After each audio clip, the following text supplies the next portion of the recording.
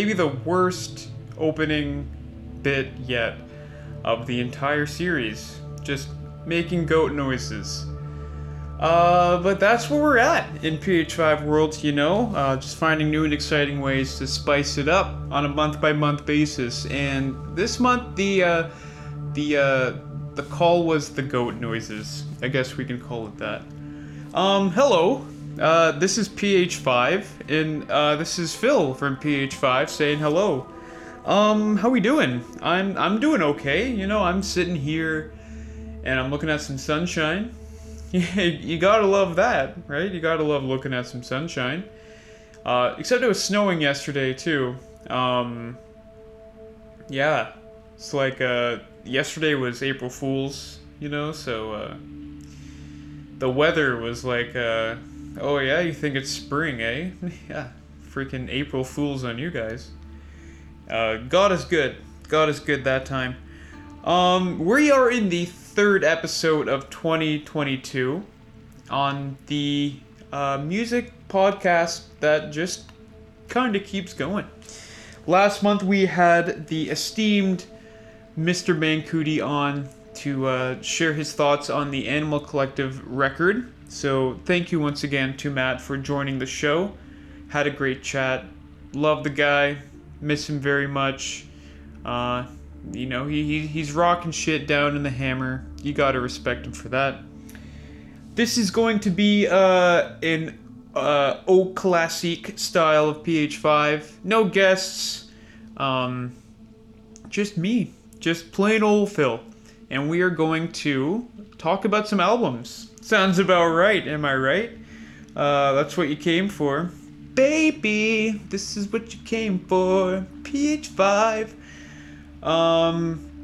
Yeah, I've had some coffees, so surprise. You can probably tell. Why don't we just go ahead and start, I'm not really talking about much of anything right now, so I'm not going to waste any more of your time, or my time. Let's do some PH5. So thank you once again for joining us, us here being like the royal us, I guess. It is March. This is episode 3 of season 2 of PH5. Well, it's April now, but we're talking about March. Okay, I need to shut up and just start the show.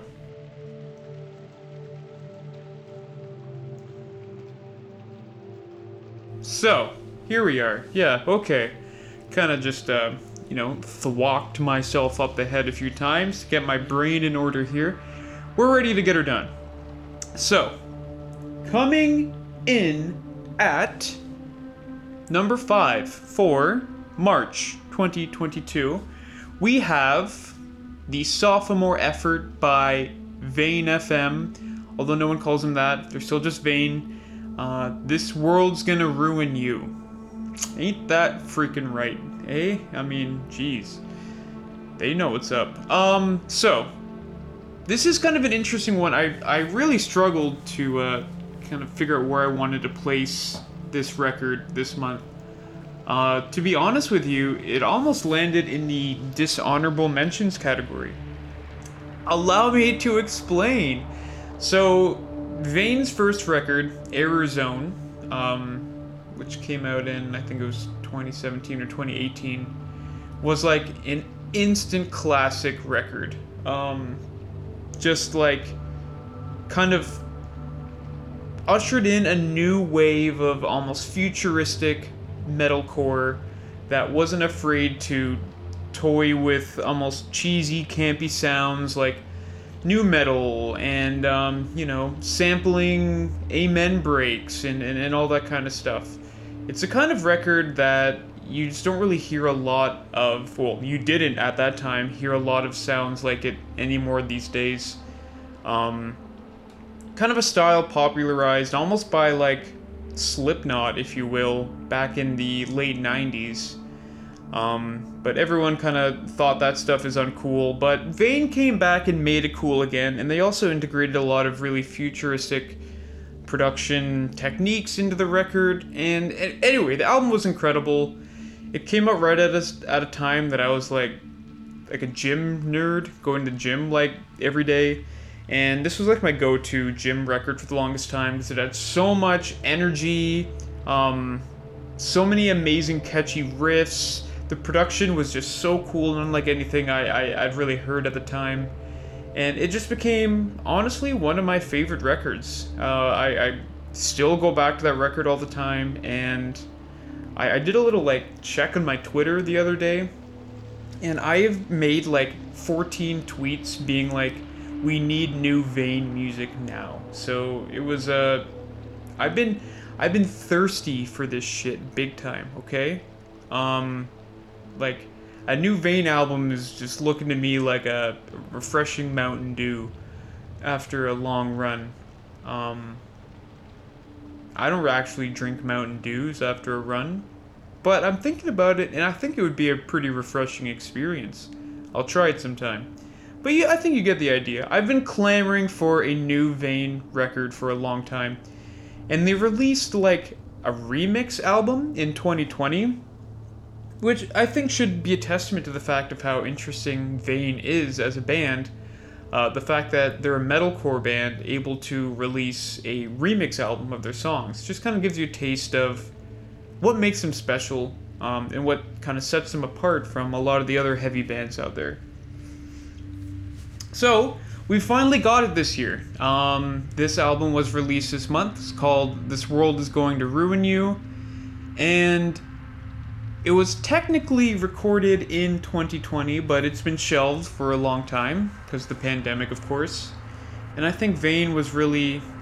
they're like a live band, like a legendary live act, and just how like crazy and chaotic their shows are. So I think the live performance aspect is really important for them to be able to pair with the studio record release. And so, yeah, 2 years after it was recorded, we finally got it, and here it is. And so, the reason why I have been toying with the idea of putting it on the dishonorable mentions is because the first record that I was talking about, Error Zone, has just such an important place, kind of in my library right now. It really has become one of my all-time favorites. So, I mean, this always happens. I think there's been several instances of this podcast alone of records that I've just kind of gotten too excited for that they haven't possibly been able to live up to the hype and expectations that I have for them. This is definitely the case for this record. It's a different beast than Error Zone for sure. Error Zone, again, basically starts out with an amen break, which gives you an idea of kind of like the fun, playful nature of the record. There are so many memorable riffs and like super heavy sections, and the whole thing is just an incredibly memorable experience. And the one kind of issue, well, there's a few issues I have with this record, but the most kind of striking one for me is that it's hard for me to really remember the bulk of this album. Instead of kind of having clear-cut songs that stand out from one from another, and really memorable riffs that kind of latch onto your mind, this whole thing is kind of this like ugly, twisted mess. It all kind of bleeds together except for the last two songs, which are by far the most different and longest songs in Vane's discography. And you're kind of left with this like gnarled bramble of a record that isn't intent on being catchy per se, and isn't intent on, you know, fun riffs and just like heavy for the sake of heaviness. It's definitely a bleak, dark, ugly album. And again, I'll talk a little bit about why this is a good thing in a minute, but I wanted to kind of focus on the bad things first, because it really was a struggle for me to determine where I wanted to place this. But then I also want to explain why I kept it in the top 5 and didn't end up giving it that dishonorable mention spot. The production on this album is terrible. The mix is just bad. Everything just kind of sounds really just kind of blended together, and it's really hard to pick out distinct things from one another. It's terribly mixed, and I know that it's not on purpose. If it is intentional, okay, maybe sure, I'll give you a few artistic points for that, but I really don't think it is. It just kind of sounds really muddled and garbled, and yeah, like nothing really comes through very cleanly, and I think the mix is ultimately the thing that brings this album down the most and makes it kind of the most disappointing. Because again, with Error Zone, every single badass part was so clear and concise and just so easy to stick in your brain for weeks. But again, this, because of the production is so weird and like muddy, like it makes it even harder to kind of latch on to individual moments in the record. And hey, I'm a moments guy. You know, I like my standout moments. I'm the kind of guy who will like replay a specific 5 seconds in a song over and over and over again just to kind of feel that euphoria that specific moment gives you. And you can't really do that on this album because there are no great moments, because the whole thing is kind of this muddy, disturbing mess. So that's a shame. The fact that there's no real memorable riffs or standout highlight songs necessarily, also a shame. So why is it still here in my top 5? Well, the fact of the matter is, a disappointing record by this band is still a pretty damn good album, and despite all of my kind of issues that I have with this record, I've still listened to it a ton, and I definitely still enjoy it. I still love listening to this record. Yeah, it's a letdown from Error Zone for sure. It's disappointing in that I've been waiting like 4 or 5 years for this album to come out, and it finally did, and it's not nearly as good as I wanted it to be. But it's still pretty damn cool. I mean, I, kind of talk about how it's disappointing, how it's not as catchy or memorable, but at the same time, I do respect their decision to make this darker, uglier, weirder record than what came before. These are dark, ugly, weird times that we're currently in, so it makes sense to me. And that also once kind of brings me to my last point, which I briefly touched on before, the last 2 songs on the album. So these 2 songs see Vane kind of making almost traditional-esque, like emo-core kind of songs. There's a lot of clean vocals. There are some actual like vocal hooks in these songs. The last song is just voice and piano for the first little while, with that kind of recurring piano motif throughout the entire thing. And it shows that Vane is willing to grow and experiment and kind of mature away from this, we're just a bunch of kids looking to make the most sick, badass music we can. It's more serious, and it shows them kind of developing into a more mature type of band. Does this leave, you wanting a little bit of that youthful energy and that youthful, like, fuck it, let's make a new metal chorus and breakdown? Yeah, of course. I mean, we're always going to miss that stuff, but we'll always have Error Zone to go back to kind of relish that energy and that attitude that they brought on that record.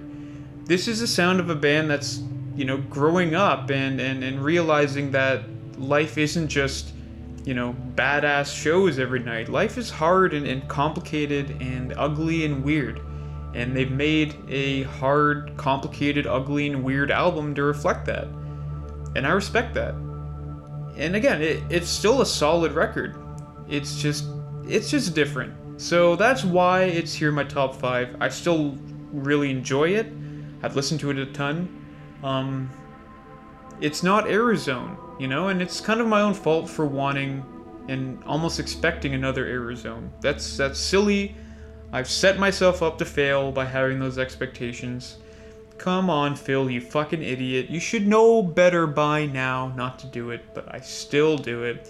I'm sorry. Yeah. So, coming in at number 5 for March 2022, we have Vane FM, fuck the FM, with This World's Going to Ruin You. And I'm going to call this for my ridiculous made-up genre of the day, which I know I said last episode that I had, prepared some beforehand, and I was ready to go with them. I didn't do it this time. I don't know why I keep doing this to myself, putting me in these awkward situations where I have to come up with something on the spot, but that's just the way it goes, I guess. So, the ridiculous made-up genre of the day is going to be bramble metal. Sure. Alright, yeah, let's go with that. Bramble metal.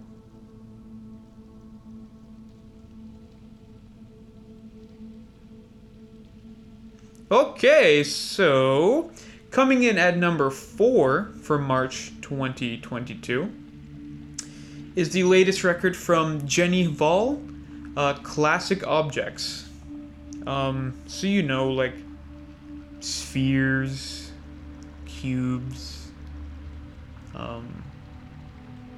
pyramids, cylinders, squares. No, squares are shapes. Can a shape be an object? Does an object have to be 3D? Wow. See, this is the kind of thought-provoking stuff that Jenny Hval brings to the table with all of her albums. Although, no, admittedly, this record is not about defining spheres. It's about love and life and all those other classic objects that exist. And this is definitely my favorite Jenny Hval record yet. I'd say by a long shot. I got into her probably about a decade ago or so with her album Innocence is Kinky, which is an interesting thought. And ever since then, I don't know, it just hasn't quite hit for me. She's kind of dabbled in this kind of like indie art singer-songwriter with a lot of spoken word passages thing that I kind of tend to more respect more than I actually enjoy listening to. But this album sees her making easily the most inviting and accessible music that she's made to this day. There aren't really any spoken word sections in here. Well, there's like kind of one or two, but you don't really notice them because they're surrounded by so much beauty of the music. And for the most part, the album is fairly straightforward in terms of, there are verses and choruses and there are hooks and, clear-cut melodies. But with Jenny, things are never going to be that clear-cut. She always finds ways to subvert your expectations. Whether it's lyrically, like you can be listening to a song that seems to be straightforward, it seems like a straightforward pop song, and you're singing along, then all of a sudden she talks about the industrial happiness complex, and you're like singing along, you're like, oh, industrial happiness complex, and you're like, whoa, like, did I just say that in like a pop song? So yeah, she's very good at kind of contorting pop music into her own image. She's always been, and I say this in a nice way, very highbrow with their subject matter, talking about democracy and sexual identity and feminism in all of her works. But never before has she approached the subject matter so kind of like comfortingly and has made her art so easy to listen to. Across the album, she employs lots of great hooks and lots of great melodies, and it's interesting because it's her definitely her most straightforward album and most successful album. But you take a look at the lengths of some of these songs, and some of them stretch into the 7 or 8 minute mark. She's just really good at, again, like I said, contorting this idea of pop music and accessible music into her own image. It reminds me a lot of artists like Bjork or one of my all-time favorites, Julia Holter, who aren't afraid of melody, and use it as a very big tool in their arsenal, but also aren't afraid of being experimental and trying new ideas and unique song structures and unique instrumentation, while still making music that's just easy to listen to, and music that you can sit down and read along the lyrics and kind of do a dissertation on the topics that she's talking about, or you can just put it on in the background and just kind of vibe out to the great melodies and really organic and comforting sounds that she's brought forth on this album. So I think it's a huge step in the right direction for her. She's cut out quite the career for herself at this point.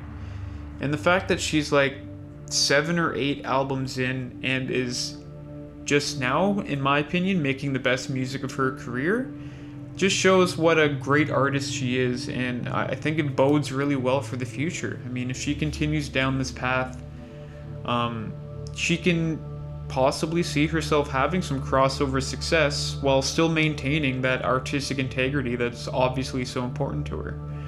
So, coming in at number 4, we have Jenny Hval with Classic Objects. And I'm going to, for the ridiculous made-up genre of the day, I'm going to call this one dissertation pop. Why not, right?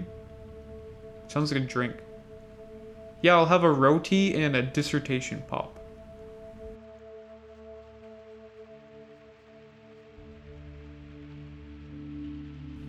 Okay, fun stuff. So, coming in at number 3 for March 2022,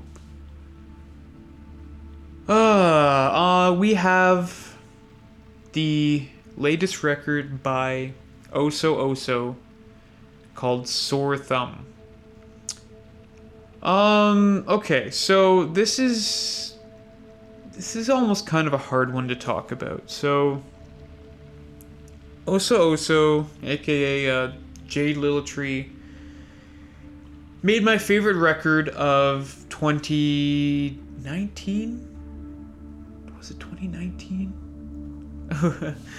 2019, I think, with Basking in the Glow, which was a record that I was really not expecting to love as much as I did. It's kind of like an indie emo record with songs about hope and positivity and all this kind of stuff. Generally things that don't necessarily appeal to me, but this man's songwriting is just so good that it was completely irresistible to me. And I listened to this record so much, and at the time I was just it came out in the summer, I was having a rough summer. And yeah, I just needed almost this kind of positive light that Basking in the Glow brought. So it was really helpful, and I still go back to that record all the time. Just a great, amazing slice of indie emo songwriting. And so it's been a while since Oso Oso's kind of made any noise. Kind of went quiet for a while. Also, another aside. So, I think one of the most transcendent moments that I've had in my life at a concert happened at the Oso Oso concert. He was just playing his song, The View, which I think is like literally one of the best songs ever made. And it was in Sneaky D's, which is kind of like a small club here in Toronto. And we were there seeing it. And everyone, it was a pretty packed show for a smaller venue. This was before COVID, so I wasn't freaking out about the fact that so many people were there. And he started playing the song, and the energy in the room just felt so good. And then when he hit the chorus, every single person in this small club sang along with the chorus, like from the bottom of their hearts, it felt like. And it was this crazy experience where my voice was kind of connected to all the other voices in there, and it was like this ultimate energy synergy, and it was just pure euphoria to feel that. Truly one of those, like, the magic of live music moments. Just really special stuff. Anyway, just to kind of give you a sense of, like, my connection to this band and to this guy's songs. Like, pretty important stuff to me. So he kind of released this album this month. Followed it up with followed it up? That's not how that works. Came out with a advanced single maybe about a week before it released, and then it was just like, boom, this album's out, here it is.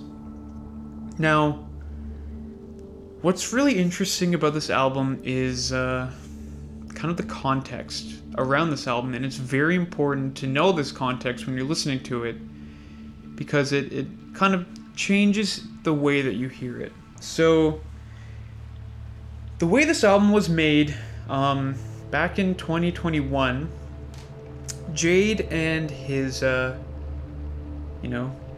guitarist slash best friend slash cousin, this guy named Tavish Maloney, they decided to rent out a studio for a month and just go and, like, basically live in the studio and just write some songs together and kind of, like, see what happens, and, like, crank out some songs, start to shape out a new record for Oso Oso. So they went, and, it was just like two bros hanging out in the studio, having a great time, writing songs in between, fucking around and, like, smoking up and drinking and just, like, partying and just, like, generally hanging out, just two dudes who, respect each other and love each other, hanging out, having a good time, writing music. So they cut the demos for this album while at the studio. They wrote them there, and then they kind of recorded the demos as well. And then the plan was, okay, we've got these demos, let's take a month or two off, and then we'll go back to the studio and we'll kind of polish up these songs, and that'll be the next Oso Oso record. A few weeks after they left the studio initially, Tavish died. So the guy who Jade considered his best friend, his confidant, the guy who he wrote and recorded all these songs with in that studio over that month period, was gone. And that was it. So I think in a very understandable move, in tribute to his best friend who he just lost, Jade just said, listen, this is the album now. So he sent the demos to go and get mixed and mastered, and here we have Sore Thumb. And in many ways you listen to it and you can really hear the fact that a lot of these songs are still in their demo form. Like, yeah, the mixer and masterer did a great job of, turning these into full-fledged songs, and for the most part they all sound great. But, there are moments where you can kind of hear, well, maybe this melody wasn't fully fleshed out yet, or, maybe the lyrics needed some work here, or, like, in the case of, like, a full song, like the second last song in the album, Nothing Says Love Like Hydration, it's like, this is kind of a joke song that they probably recorded as a joke. Would this song have necessarily made that final cut if they had gone and recorded again? Probably not. But none of that matters. What matters is we have this album now as it is, and this is what the album is, you know? It's the sound of two guys having fun, hanging out, and writing great songs. And even if these songs are kind of underdeveloped in some ways, they're still just fantastic songs, and they really speak to what an amazing songwriter Jade and Tav were when they worked together. Because for what is essentially a collection of demos, I'd say the record easily holds up to any of the other Oso Oso records or State Lines records that the band Jade was in before. So it's a testament to the prowess of these guys' songwriting. It's a testament to the joy of, you know, just hanging out with people that you love and respect. And I mean, I can't even imagine what it must be like for Jade to revisit these songs, knowing that this is kind of the last record of the time that he spent with his best friend in the whole world.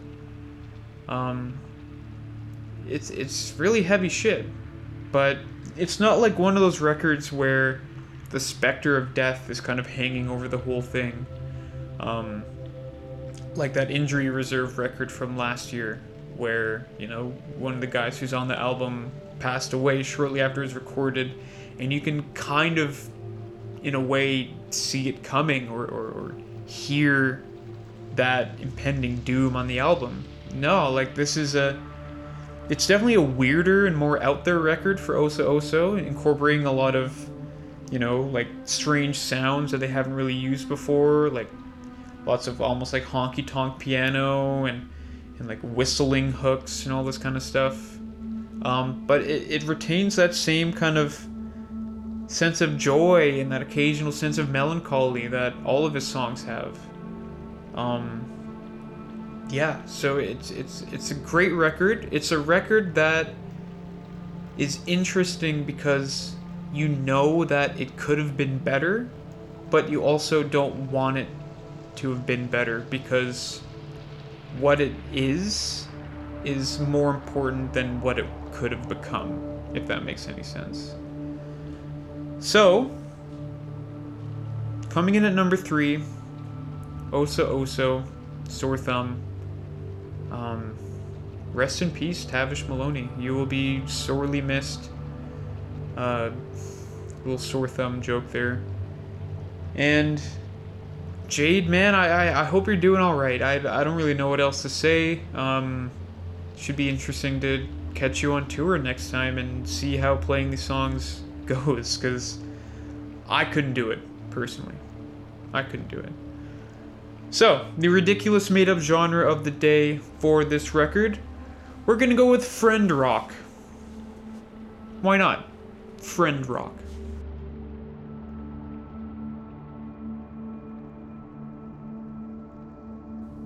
Okay. We're gonna do the mentions now.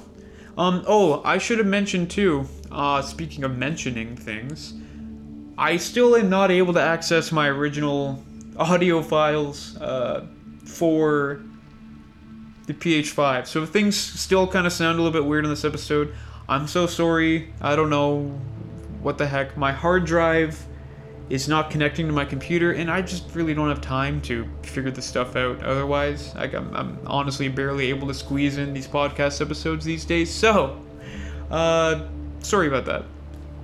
But anyway, here are the mentions. These are the mentions. So, let's start off with the dishonorable mention. Okay, so the dishonorable mention for March 2022 is Melt My Eyez, See Your Future by Denzel Curry. So, Mr. Curry definitely had one of my favorite hip-hop albums of the 2010s with Taboo, which was a record that came out, I don't know, a few years ago. Doesn't matter. Few releases before this one for him. Before then, he was kind of a member of that South Florida like rage rap, Raider Clan adjacent movement, like SoundCloud rap basically, with a really blown out bass. You know what I'm talking about, all that kind of stuff. But that album saw him kind of turning a new leaf and becoming more of like an artist's rapper. The album had, distinct sections for distinct themes, and really saw him embrace like a melodic side that showed that he was, one of the most melodically gifted rappers in the game right now. Just so many great songs on that record, and it still managed to keep a lot of his kind of hype, punky energy, especially in the last few songs of the record. The year after that, he released Zoo, which was kind of an ode to Florida, the state where he's from, and that was another great record. It was definitely lower stakes than Taboo was, but tons of great songs, tons of great energy, kind of like a lot of throwback sounds, like 90s rap, kind of like bling era rap, but again, just showing him showcase his sense of melody and his real like song craftsmanship on that record as well. So after Taboo and Zoo, Denzel quickly became one of my favorite rappers. And then they released Unlocked, which was a collaboration with Kenny Beats. And I know the whole idea of it was that it was supposed to be just like extremely low stakes. Like, I think they like literally recorded it in like a day or two or something like that. And that's fine, but I still found it to be pretty underwhelming. And kind of like lessened his place in my hierarchy of rappers right now. Made me a little bit less excited for him. So when he announced that, his next like full length, like quote unquote serious album was coming out this year, well, he announced it a long time ago, but he'd been kind of really building a pipe towards this year's album. I wasn't like that excited for it, but Denzel is still someone I'll always check for, based off of Taboo and Zoo. So, I went into this record curious and not necessarily expecting a lot, but definitely interested to see this new direction that he'd be going in. And it is absolutely a new direction for him. It's a lot kind of calmer and introspective than a lot of his past records. It's definitely him trying to make, a big impact album, kind of in the sense of, something like Kendrick Lamar would make. Apparently he was really influenced by Kendrick Lamar coming into making this album, and you can see that even the fact that he had a lot of these session musicians that worked on To Pimp a Butterfly in for these sessions for this album too. The only kind of problem is that this isn't exactly what Denzel is good at. Kendrick can do it and achieve it because he's a very smart, very talented guy, and he understands his audience. He understands, I can make this kind of quote-unquote highbrow hip-hop, and people will eat it up. People will love it because I have the substance to back it up and get away with it, Like, you think back to Pimp a Butterfly, and it was a wildly ambitious album, but what really helped was the fact that, all the songs on it were pretty solid, Lots of great hooks, memorable lines, memorable moments everywhere.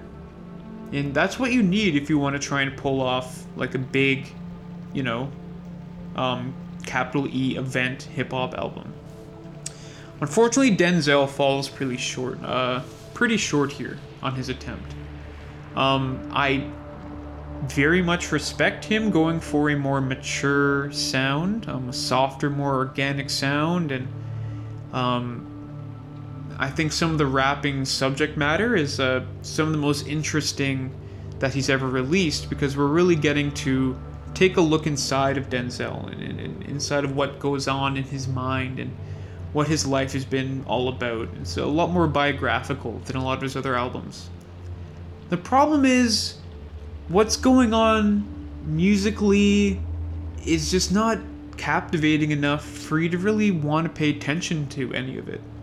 I've listened to this record through maybe 4 times now, and I couldn't really tell you like a single hook or a single anything that really happened on this album. While it's on and you're listening to it, it sounds great, it sounds nice, you know? But then when it's over, you're kind of like, I don't really know what just happened. You know, I don't really remember anything. And I've tried going back to it a few times, and it's the same thing every time. So I think that melody and just writing memorable songs is something that Denzel is so good at, but he's not really doing any of it here. Which is a shame, because if he had applied some of his penchant for melody and songwriting to the songs in this album, he might have gotten away with having, you know, this, like I mentioned, like a capital E event album that he was so clearly going for. It's like he's got like 70% of the ingredients here for it, but those extra 30 are really the ones that will make or break it, and it's just not quite there. Luckily, Denzel is still quite young. I think he's only like 25 or 26 or something like this, so he's still got time to figure it out, you know, kind of go back, retreat, retool, rethink his approach, and I think in maybe a few years he'll be able to successfully put out a record that achieves what he's trying to do. But for now, I mean, his 2 main standout things that set him apart from other rappers are his penchant for melody and his energy. And neither of those features are on this album, unfortunately. And that just kind of makes it unmemorable, and the whole thing falls flat. So, coming in at my dishonorable mention for March 2022, we have Melt My Eyes, See Your Future by Denzel Curry. Coming in at the mention for the month of March, we have Crash by Charli XCX. So, this has been maybe one of the more confusing pop album rollouts I can think of. The way that Charli has kind of approached this rollout and approached her fans and approached the music and everything has been a little bit baffling. It's kind of hard to tell if she even cares about the songs on this record or not. The whole lead up to it, she's been toying and playing with this idea of, oh, this is my sellout record, you know, like this is me like writing an album as like a, you know, a label contract obligation kind of thing. And it's been really hard to determine whether she's just kind of fucking with us or if this is actually what she feels towards the music. And the songs on the album don't really help clarify that one way or the other either. It definitely contains her most, we'll say, mainstream sounding pop efforts. And, you know, technically a batch of great songs. Like, you listen to the record and all of them are quite catchy. You know, some of them are really great songs, and you know, some of them are even some of the best that she's ever done. But it's missing a ton of her more experimental side, which I think is kind of the thing that most Charli fans like about her the most. You know, pop stars are a dime a dozen, but she's always been willing to push the boundaries of what pop does. And you see that with her work with A.G. Cook and all the other PC music people, you know, which kind of reached its zenith with Number One Angel and Pop 2 back in 2018. And it just, it's weird because she's not really being that part of herself on this record. She's playing the part of the pop star, which, I mean, respect to her. I'm sure after, years of kind of toil in the underground, she's pretty eager to achieve the next level of fame, She's released tons of albums at this point. She's been around for, at least a decade. And she still hasn't quite reached that crossover status yet. So I understand her wanting to kind of go for it. And a lot of the songs on this album see her kind of going for it in that sense. But again, her attitude leading up to it is confusing, because it's like, are you actually going for it? Or is this just another kind of artistic statement on being mainstream and selling out? I'm not too sure. And the whole kind of impression that the album and the rollout of the album has given me is, I don't think she's really sure either. And so we're left with this kind of album that's caught in between being a mainstream crossover, but also a farce of a mainstream crossover. And it just leaves you kind of confused. And I think it's really exemplified by how the album ends. Charli is all about, a lot of her last songs are, some of her best songs and her most epic songs. Think of track 10 from Pop 2, maybe her best song. But the last song on this album, I don't even know what it's called. It's kind of very unmemorable, and the album just kind of stops. And you're kind of oh, wait, that's it? And I think that basically sums it up. With this whole album, it's kind of oh, wait, that's it? I'm not really sure what she was trying to do here. I'm not sure she was sure what she was trying to do here. And it's kind of confusing. Yeah, there are great songs on the album. Beg For You with Rena is amazing.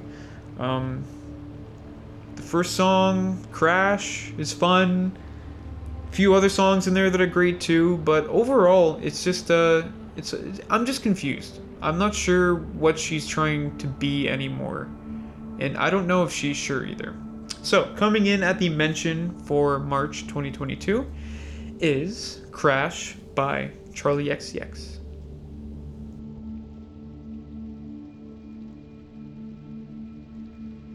The honorable mention for March 2022 is the album God Carrier by the band Lack the Low. So this was a brand new band that I'd never heard of before. I don't know if they're brand new. They're brand new to me. And I just kind of checked this album out on a whim, and it's a very, very interesting album. It's definitely a pop record, but experimental in ways that you don't necessarily expect. This whole idea of experimental pop now, you almost kind of already know what you're hearing. When you think of experimental pop, basically it all gets shoehorned into hyperpop nowadays. You're getting your squeaky vocals, your weird production that, oscillates between sounding metallic and plastic. Just very PC music inspired stuff. And that has kind of taken over what we en masse consider experimental pop these days. But this takes this idea and moves it in a completely different direction. It's pop music in that it, has, again, verse, chorus, melodies, whatnot. But they aren't afraid to veer off into just strange territory. A lot of the sounds on here, a lot of the songs kind of oscillate between different modes. And this is something that I only kind of picked up on because I went to, music engineering school last year. I didn't even know modes were a thing. But basically what it is, it's different different scales and different notes that are kind of used in different settings and different, almost environments across the globe. Like, for example, here in North America, we use musical notes and scales that are completely different from the scales that get used in, Southeast Asia or, Eastern Europe, things like this. So what they do is they take this kind of almost traditional North American pop, but they aren't afraid to mix in these different modes of music from different places across the globe.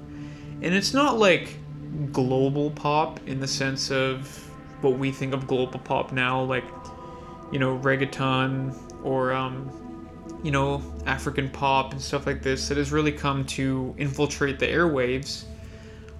It's just like, it's almost as though they're taking the pop music of more traditional cultures and integrating into their own North Americanized take on it, which they have to be very careful with, because appropriation is still a discussion that is happening in critical circles, and they could be very easily accused of appropriation with this record if they weren't careful with it. But it's all done very tastefully, and you're kind of left with this short, sweet concept of what the future of pop music can sound like.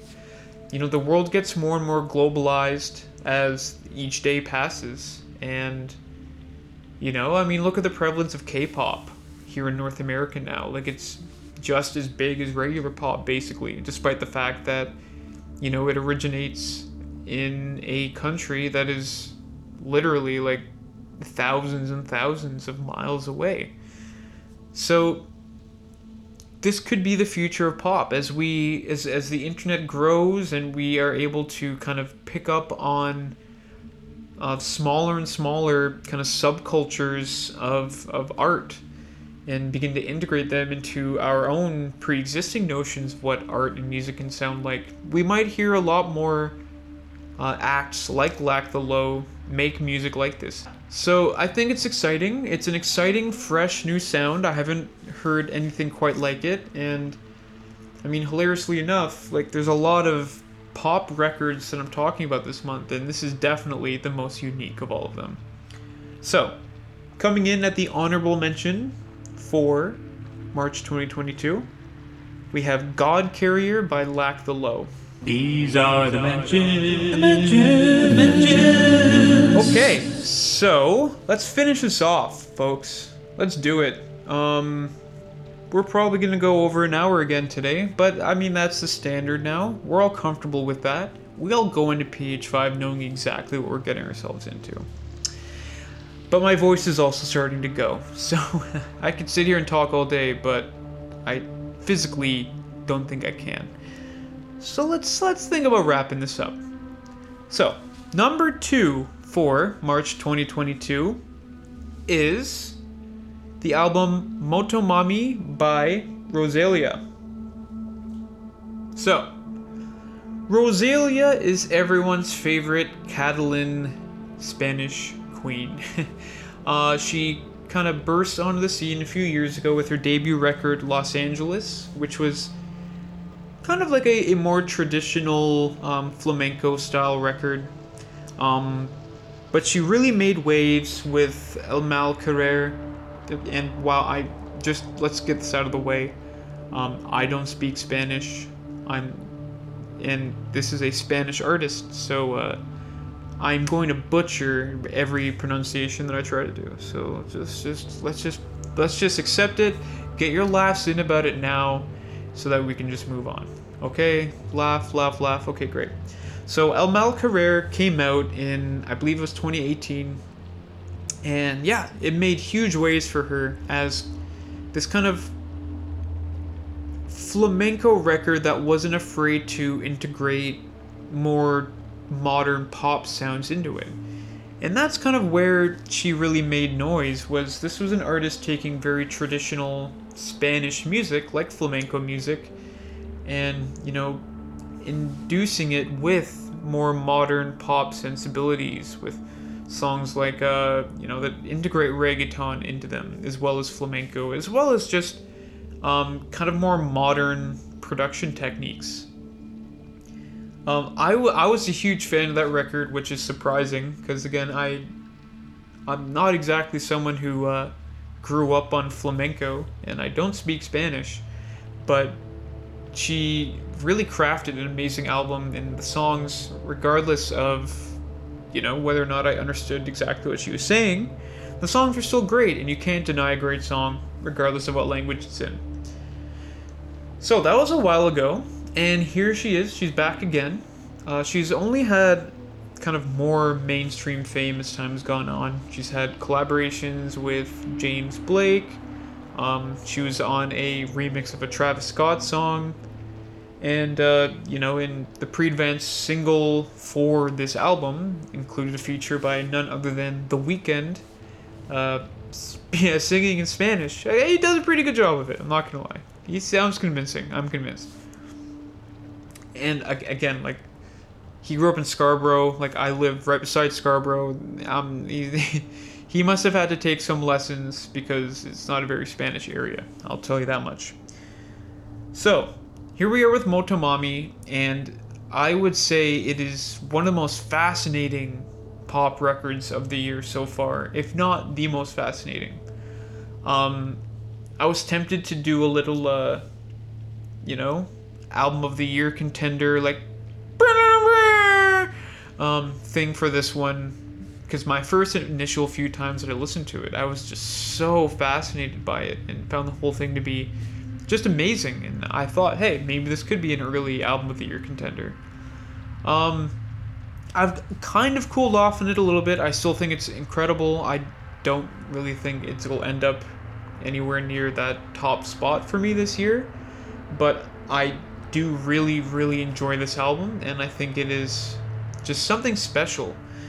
Not just kind of for me, but I think it's something special for Latin music in general, because, and I want to preface this by saying I'm coming from a place of complete ignorance. I am not someone who knows anything about Latin music, so this is what I perceive when I listen to this album, and these are my thoughts on music as I know it, but I am not the expert here. I am not claiming to be, and what I'm saying could be wrong. You know what? In fact, it's likely wrong. But this is what I'm kind of getting from this album. This album sees her kind of taking a huge leap towards pure kind of futuristic pop, but through the lens of Latin pop. So she almost entirely ditches flamenco here. I think there's one flamenco song on here, and even that song is kind of experimental and forward thinking in its approach to flamenco music. Otherwise, the album almost reads as almost like, and this is gonna sound bizarre, but almost like a Yeezus-esque take on reggaeton, in that it uses the base of reggaeton as its, again, like the base of its structure, but it kind of, what's the word I'm looking for? Not dismembers. That's too intense. But I'm gonna use it anyway. It dismembers reggaeton down to its kind of singular parts and essences, and strips them away and creates something almost new from the ingredients of the genre. And again, in much of a way that Yeezus did back in the day with hip-hop and industrial. And it just shows how bold and brave Rosalia is. And I find it really interesting that she's chosen to take this really forward-thinking musical approach on what is by far her most personal album. So one of the nerdiest things that I've done this month is, again, I don't speak Spanish, so I put this album on from start to finish, lit up a nice little doob, and I just read along with the lyrics and the lyric translations for this entire album, start to finish. And it's something I would recommend everyone do, because so much of her personality shines through on this album that obviously you're not going to understand if you don't understand the words that she's saying. But Rosalia is a very charming and honestly very funny person. It's a pretty funny record. She's got a great sense of humor. Again, a great sense of melody, and just her voice is so special. You kind of heard her do some virtuistic vocal exercises a lot more on El Mal Querer, just because that particular style of music, flamenco, caters more to being more virtuistic in your approach. And you do hear it a lot on the one flamenco song on this album, but across the whole record, she just sounds absolutely incredible. She's able to hit any note she wants at will with ease. She can also like eat the shit out of a beat, you know, like her rapping is incredible. And the song ends with it sounds like a live performance, and the notes and the soprano that she hits in this song and the emotion that just bleeds through her words is really special. So even if you don't understand what she's saying, it's very impactful.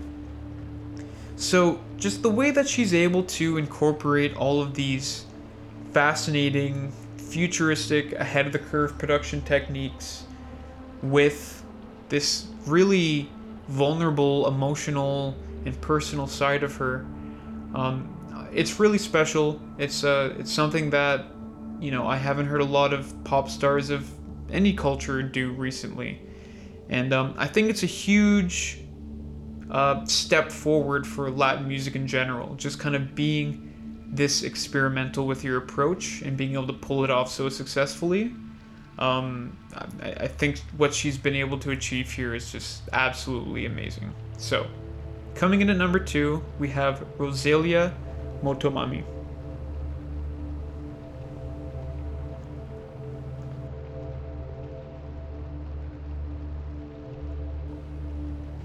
Okay, and I realized I didn't give a ridiculous made-up genre for Rosalia, did I? See, that could veer into some pretty questionable territory pretty quick, seeing as how I just am not entirely familiar with Latin music. So, you know what? We'll leave that one alone. Hey, why don't you drop some suggestions in the comments? Yeah, that's right. I'll put it on you guys instead of on me. So, coming in at number 1 for the month of March 2022, we have Diaspora Problems by Soul Glo. Okay. This is a absolute motherfucking flamethrower of a record. Just, wow. Easily the most invigorating, energetic, hardcore punk record I've heard in a long time. So,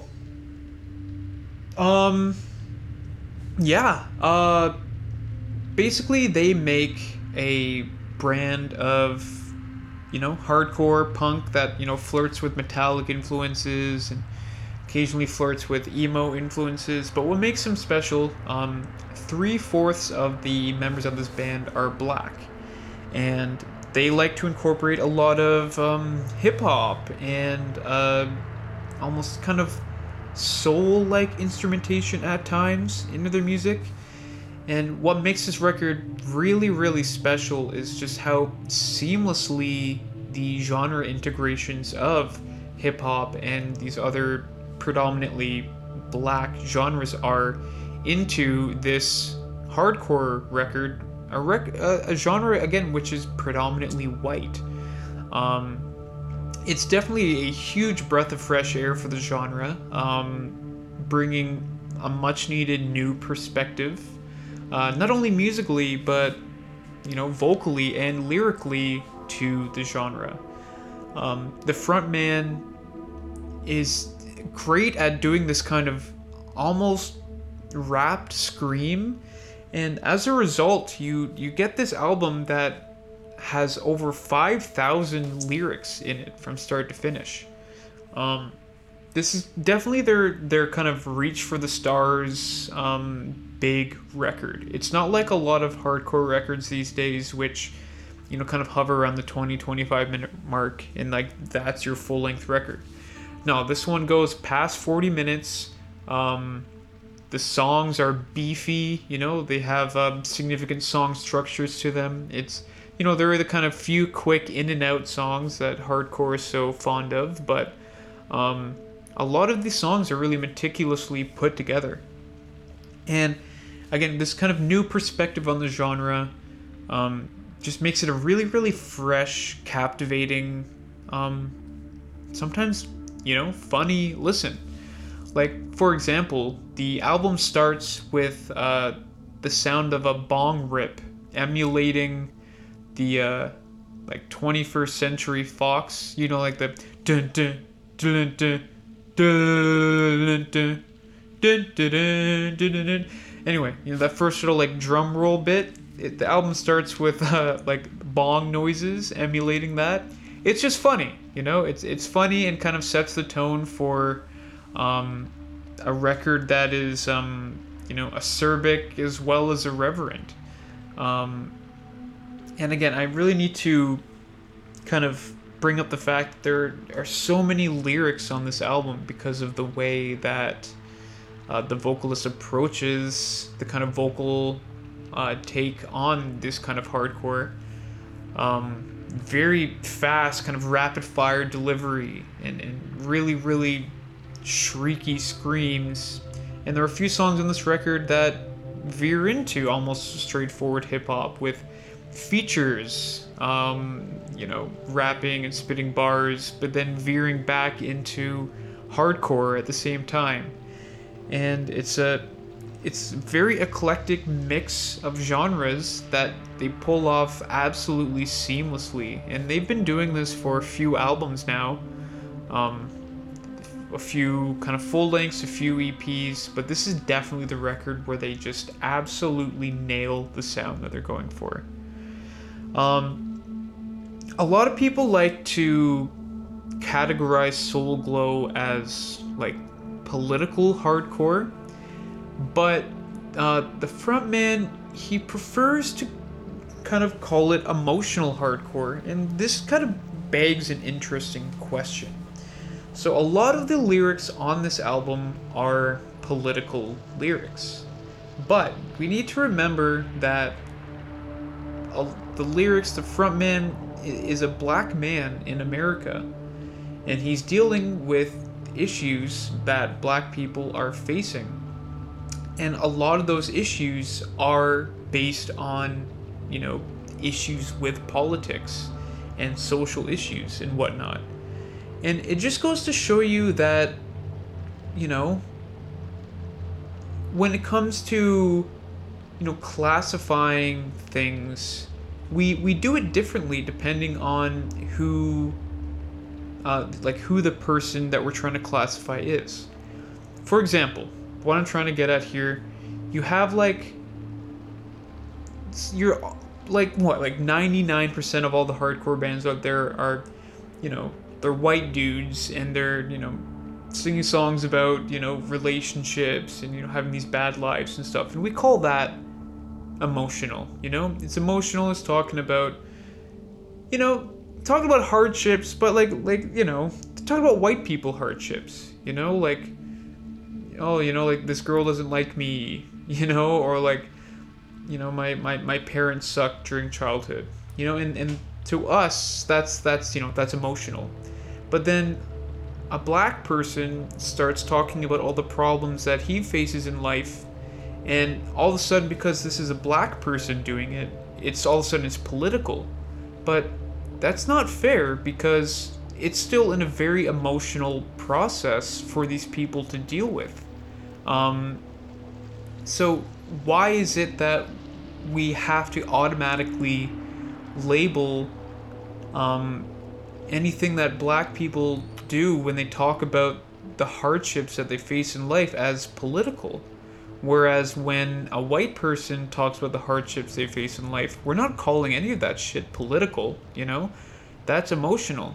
So it just kind of goes to show the way that we approach people differently, and the different labels that we put upon different people and the different outlets that they prescribe to. So I just found that very interesting. Like, yeah, like a black person being emo is them talking about, issues with race and racism and class and stuff like that. But a white person being emo is being like, oh man, like, that girl doesn't like me and that sucks. It's still emo, but we just are so inclined to label this as political. But when we do that, we need to realize that we're almost dehumanizing the emotional experience that these black artists are going through. If we categorize and frame this discourse and this lyrical content as political, we're taking away from the fact that there are very real emotions behind all of these issues and these experiences that these lyrics are pertaining to. So yeah, I mean, it certainly is political, but we also need to respect the fact that it's very, very personal. This is something that, these issues are being faced with every single day on an ongoing basis. And there's a lot of kind of snippets of commentary throughout the record that allude to this and talk about this kind of stuff. The whole idea being like, you can't prescribe my lived experience for me. And I think that's what, really makes this album special and unique. Is it's a almost like a brand new type of emo, in that it's emo about real substantial issues that we normally call political issues, but we're seeing it on like a hyper personal level, and we're seeing how these issues affect the individual and makes them prone to depression and feeling suicidal and stuff like this. So anyway, I just thought that was a really, really kind of fascinating discussion about this record. Like, what's really the difference between political and emotional lyrical content? Why do we prescribe this set of lyrics as political? Why do we prescribe this as emotional, when there are very real emotions tied up in politics? And is it fair to label them one way and label it another? I don't know. It's an interesting discussion. But regardless of the kind of going deep into this kind of thing, I mean, this record, you don't need to think that deep into it to enjoy it. I mean, this is definitely, I was talking before about how that Error Zone record by Vane became my go-to gym record. This is now my go-to gym record, for sure. It is so high energy from start to finish. It just kicks so much ass in a way that no record I've heard yet this year has. So, I'm not going to say this is a early album of the year contender for me, but I would be shocked if this doesn't land somewhere in the top 10 for sure. It is a refreshingly real, refreshingly different take on what emotional hardcore really is. Yeah, cool. So, coming in at number 1 for the month is Soul Glo with Diaspora Problems. And the ridiculous made-up genre of the day is emo politics. That's right, folks. Emo politics. So, thank you again for tuning in for yet another episode of PH5. Kind of annoyed. I know no one really reads Pitchfork anymore, but like a whole bunch of the albums that I wanted to pick for this month, they ended up picking as best new music. Folks, I assure you, I am not basing PH5 on Pitchfork's picks, and even the fact that I'm bringing this up is more of an indictment of my own insecurities, I think, about, my validity as a quote-unquote music critic. So, you know what? Let's just forget I ever said that. They can do what they want, and I'll do what I want. And there's no connection between any of us. Thank you again. Have a great April. We'll talk at the end of it. Hopefully it warms up. And for the love of God, I know they're telling you you don't have to, but keep wearing a mask. This pandemic is not over yet. In fact, it's probably about to be worse than it ever has been, and the government is going to do a really hard job of hiding that from you guys. So stay woke, folks. Thank you so much. Phil May, PH5. I'm out.